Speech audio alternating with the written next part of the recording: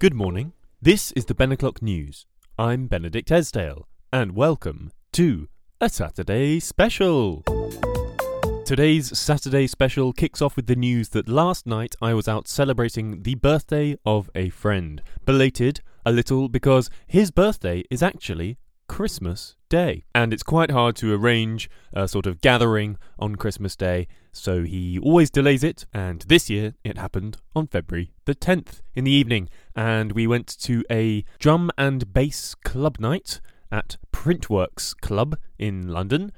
Before that we were at Moby Dick, the pub, the Moby Dick, and here's a few fun whale facts.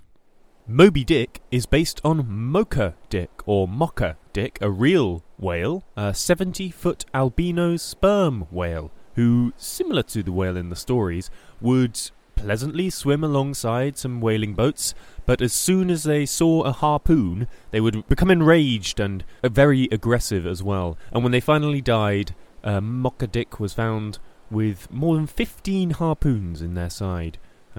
A real champion of the whale world. The biggest blue whale ever recorded was 100 feet long and weighed an estimated 190 tons, which is a hell of a lot. Humpback whales live off their fat reserves for 6 or 7 months of the year. They don't eat at all. They do lots of gorging and then they just live off that fat.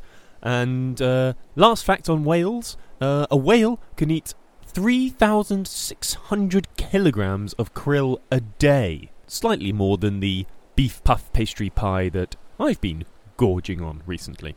To return to last night's story, I was actually given a VIP pass, which was very exciting. I was able to access a backstage area, hang out with all the cool kids, and as you can probably tell from my demeanour, a cool drum and bass night is just my crowd, and I fitted in like a glove, in fact.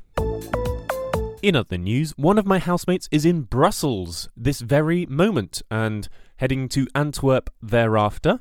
Some recommendations for Brussels and Antwerp. In Brussels, I would recommend Nona Pizza and Pasta, although I do have to warn you, they may steal your hat. And in Antwerp, I would recommend the zoo. I know a lot of people don't find zoos a very comfortable thought, but I have been to Antwerp Zoo, and I was very excited to see the tigers, and of course there weren't any, because the tiger enclosure was closed. It was enclosure, but there was a very beautiful butterfly greenhouse, I'm not sure what they're called, a menagerie of these huge blue beautiful butterflies, and it was really magical walking around there. So if you're going to Antwerp, then I do recommend heading to the zoo for that, if nothing else. Warning! Warning! You may reach bean zero. It's the end of the week, and all your beans, you may have started the week full of beans, and now you may be at bean zero, especially if you, like I, were out on the sauce last night.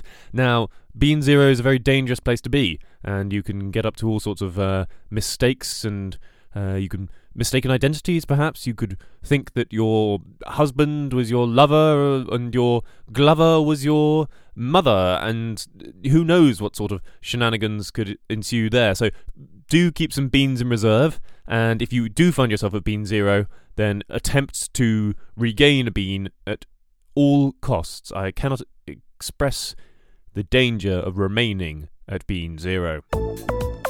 I went to a lovely coffee shop this week in London. If you would like to go to a coffee shop in central London, then I can recommend Lavelle Bike and Bean in London's Soho. It's a lovely establishment. The coffee was delicious. I'm not a huge coffee connoisseur, but even I could tell that their Americano was absolutely, really good in mouth, as they say in the coffee world. And if you get bored of the lovely drinks and food they have, then downstairs there's an e-bike shop, so you can pick up an e-bike as well if you're snacking there. Speaking of shops in London, if anyone has a recommendation of a shop that sells the small bottles of Batiste dry shampoo, the 50ml bottles, they do a 200 and a 100, which are quite easily found, but they also do a 50, and I can't find that anywhere. I went to a Boots Superdrug, and then another Boots, and all of them were out in both the dry shampoo section and also the miniatures section. So if anyone has a recommendation for that, I would greatly appreciate it. This week I went to the theatre.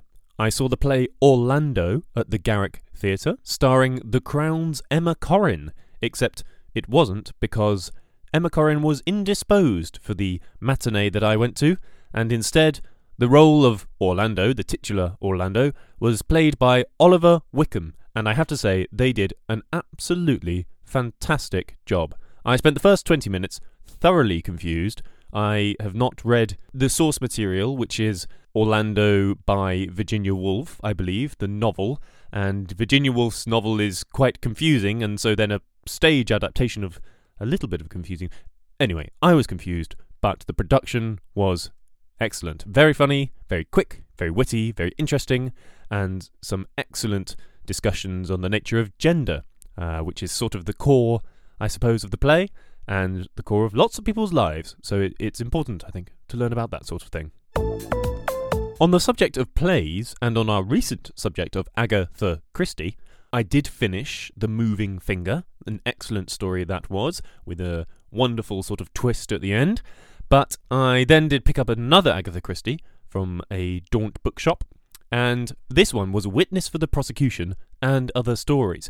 Now, Witness for the Prosecution, you may have heard of. It's been made into a number of TV and screen adaptations, as well as a smash hit production in London, a play which has been running for a long time, and which I've heard is very good. And I assumed that this whole book would be mostly Witness for the Prosecution. Turns out it's less than 30 pages long. It's a really short story, very self-contained, and very engaging. Very exciting, full of twisty turns and all is not what it seems type things. And if you are looking for a short but sweet murder, mystery, style, crime piece of writing by Agatha Christie, then I can recommend Witness for the Prosecution. Finally, I would like to give just one more warning. This is, of course, from my own personal experience. This warning centres around menthol. Now, I didn't really know what menthol was, or menthol, until fairly recently. I only knew of it from menthol cigarettes. Not that I ever have smoked a menthol cigarette, but I've heard that you sort of snap the end and they go minty, and I didn't really know why or how or what that meant until recently in Morocco, which you'll know I was in recently if you've listened to this podcast and the reporting from the Morocco series. I picked up a small tub of menthol, and it's crystals, is what it is, if you didn't know. It's small crystals that look like beautiful shards of a clear, salt-like substance, but larger in structure, and you sort of crumble them up and put them in your mint tea. That's the way that the Moroccans have it, anyway. But my warning is, don't eat it. Yes, just don't. I would just like to end this Saturday special with a thank you to everyone who has listened to the podcast, who's emailed in and engaged with what we're doing here. It's a wonderful time. I'm having great fun. I hope that you're enjoying all the news.